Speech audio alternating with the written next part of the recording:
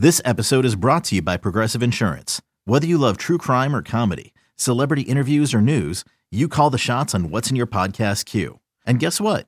Now you can call them on your auto insurance too with the Name Your Price tool from Progressive. It works just the way it sounds. You tell Progressive how much you want to pay for car insurance, and they'll show you coverage options that fit your budget. Get your quote today at Progressive.com to join the over 28 million drivers who trust Progressive. Progressive Casualty Insurance Company and Affiliates. Price and coverage match limited by state law. You could spend the weekend doing the same old whatever, or you could conquer the weekend in the all-new Hyundai Santa Fe. Visit HyundaiUSA.com for more details. Hyundai, there's joy in every journey.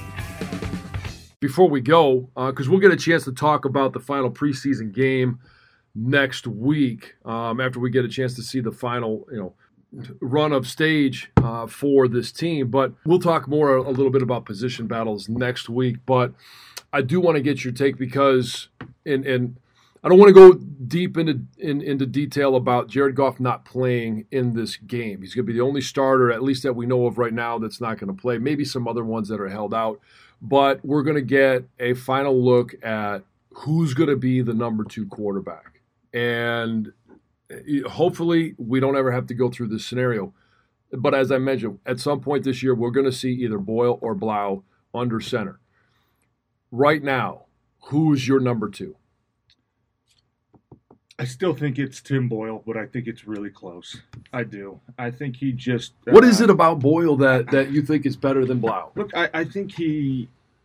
When you talk about talent, I think he is a little bit more talented. I do. I know we haven't seen it on a consistent basis yet, but I've seen him make, better throws downfield with better accuracy and better anticipation and better timing. David Blau, I think, brings a little bit different aspect where, he kind of brings a little bit of the mobility back there. Yeah, he's not super mobile, but he right. can get outside the pocket, extend a play. And extended plays, and that's great and all. But at the same time, there was a lot of plays last week where it's like, dude, what are you scrambling for, man? Just hang in there, let the routes develop, let the guys come over the middle. And look, I thought they were both better than they were against Atlanta. But neither of them still really feels comfortable, it seems, like throwing the ball downfield. And it's like, God damn, like we're trying to figure out what we got with Trinity Benson. We're trying to figure out what we got with, Tom Kennedy has been the only one that's really showed up out of that wide receiver group. Right, Pimpleton and even Maurice Alexander, who had a good day in the return game. But it's like, give these guys a chance, man. Like, we can't evaluate them if you never give them a chance to make a 50-50 catch, But I think Boyle has the upper hand for me just because of the pure – I think his talent level is a little bit higher at this point. But I do think that it's still a very, very close race. I think last week when Blau got the start over Boyle, I think that told you that, okay, it's an indication. This is an indication that it's either neck and neck or – maybe David has a little bit of a slight edge over him right now, but I thought Tim Boyle was much better last week against Indy than he was in that first game against Atlanta. I think. Look, I think he can make the harder throws. In terms of pure talent, I don't disagree with you. How the offense operates out there with Blau under center, I think is better. For me right now, we're on different sides of this one. I think even though it is as close as you say. You ready? Showtime. On May 3rd, summer starts with The Fall Guy. Let's do it later. Let's drink a spicy margarita. Make some bad decisions. Yes. Audiences are falling in love with the most entertaining film of the year. Fall Guy. Fall Guy? Fall Guy. That's what the poster said. See Ryan Gosling and Emily Blunt in the movie critics say exists to make you happy. Trying to make it out? Nope. Because I don't either. It's not what I'm into right now. What are you into? Talking. Yeah. The Fall Guy. Only in theaters May 3rd. Rated PG-13. I think Blau has the upper hand right now because breaking the huddle. They just look like a crisper offense. They look like there's more direction, there's more leadership out there with Blau than with Boyle. But here's the thing that is a drawback for me. How did that first game go down?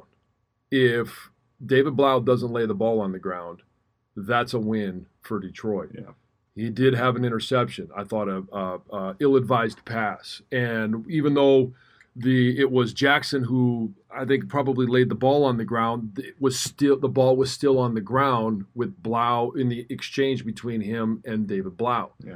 So the ball's been on the ground twice, and with the interception, I just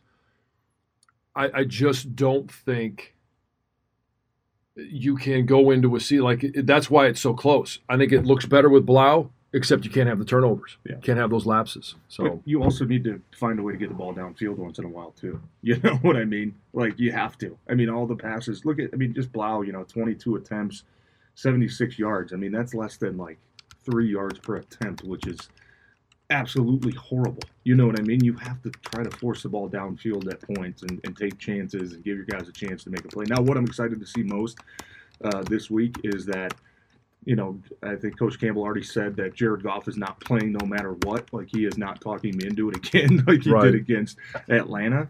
But that means is that one of these quarterbacks is going to get a chance to play with better competition, right? You're not only playing with your starting offensive line and wide receivers, you're also playing against the other team's starters as well. And neither of those guys have had that opportunity this year because every time they've entered the game, the starters have been gone from both teams. So the competition is going to kick up this week. And I hope by, Sunday afternoon, I think it's a 4:30 game, hopefully by Sunday at 8 o'clock, one of these guys really starts to separate themselves a little bit. Because like you said, I mean, like any other position on the field, man, you're one play away from having to come in and play meaningful football. And we need to find out which one of those guys is going to be that guy that you can trust the most. Well, meaningful football is just a little over 2 weeks away.